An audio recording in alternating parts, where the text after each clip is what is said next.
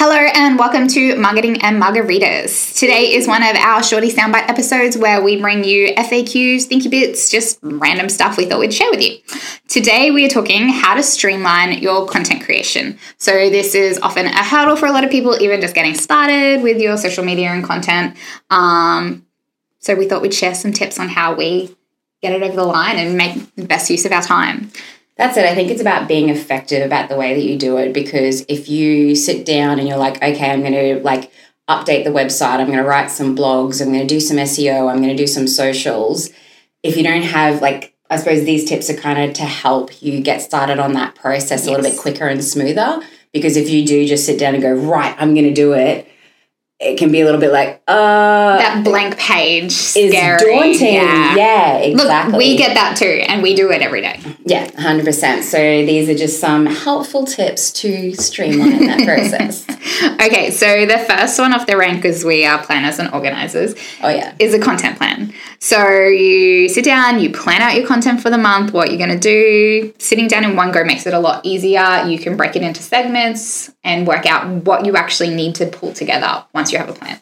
And I think too, it's just when you have your topics as well, sort of thing. If you're just sitting down, you're we talk about this all the time. It's I haven't posted on socials for a month.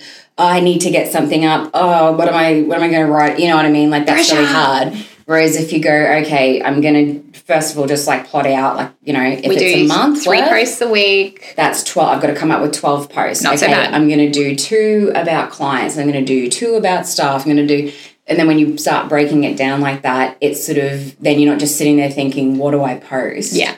It's kind of you give yourself some guidelines. And when we have some structure, it actually makes it a little bit easier to get started, but also makes it sometimes we're a bit more creative when we've got some guidelines to work into. Yeah. And the content plan goes for other things outside of social media, obviously. If you do a regular blog on your website, if you have any newsletter, if you go, right, for the month of December, we're going to cover this, this, and this in our e-newsletter, then you've already got a plan and you can start to collate as that happens. But if you don't know what you want to talk about, this is where we can go to the next point. That's right. What a lovely segue. It's almost like you knew what I was going to say. So second one is about doing a brainstorm. So that's grabbing your team or grabbing a wine, whatever works easiest for you, maybe both. And sitting down and having a brainstorm together about content ideas. Yep. So this is a once-off thing. This is not when you're sitting in front of the computer going, I need to write a blog. But this is, get everyone together, get yourself together, whatever works, and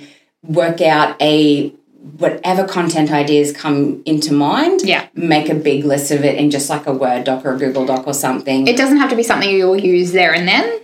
Just anything, any ideas you've got, throw them on paper.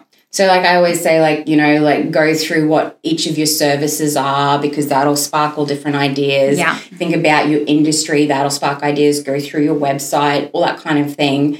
And just make, as big of a list as you can, and then use that for inspo. So bookmark it, or, have it in the folder where you keep the rest of your content, in your content bank or whatever, so that when you are sitting down to create content, you open up that list. And I know for me, having that list, 9 times out of 10, I don't actually use one of the topics I've thought of previously. It sparks an idea for something else. Yeah. And it gives me that hit of inspiration that I need, so that I can just sit down and start writing, as opposed to sitting there looking at the screen going, I don't know what's happened this week. I don't know what to write. Not that I ever feel that way about my content or anything.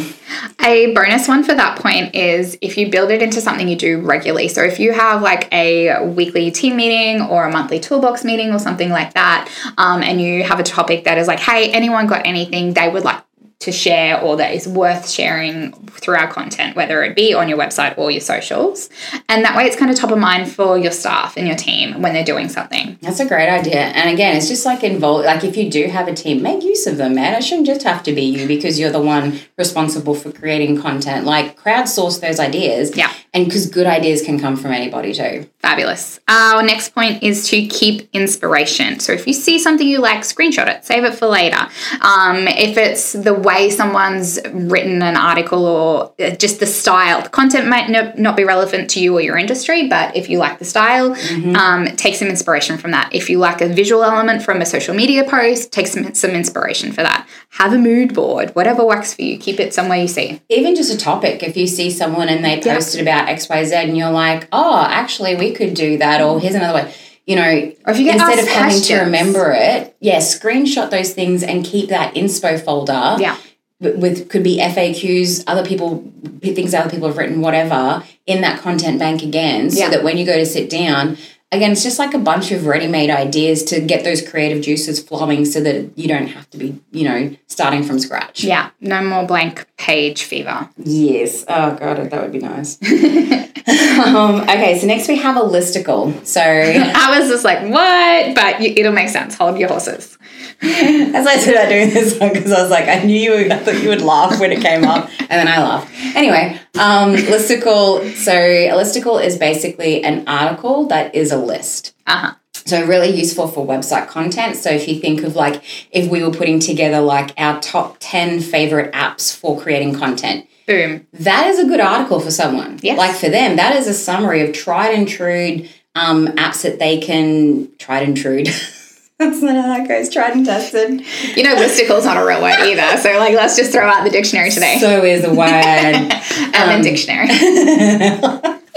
But yeah, so basically it's like it is good for the user because it's interesting and quick and snappy, and it's still informative and useful and all that kind of stuff. But for you, you've literally just written a list and maybe put a sentence beside each thing. It's a super quick way to put together content. Yes. And it's diverse. You can use it across your different platforms as well. It's snappy. And if you're linking out to other stuff as well, like obviously backlinks are better SEO, but linking to quality high traffic sites has still got an SEO component to it. So yeah, good for UX, good for SEO. Fabulous.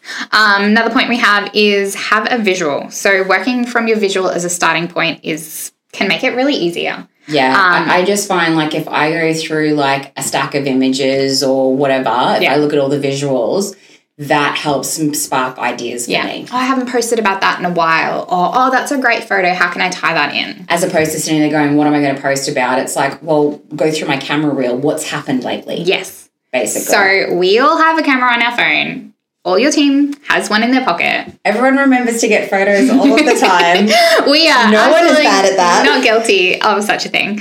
But yeah, so try and do that more. We're taking on our own advice today in particular. So give that a go. 100%. And so lastly, I find this one, I know it can be scary for some people, but the more you do it, the more comfortable you'll get with it. But the easiest, quickest way to create really super engaging and good content is to go live. So going live is, obviously it's video content. So video does really well on socials. It gets pushed more.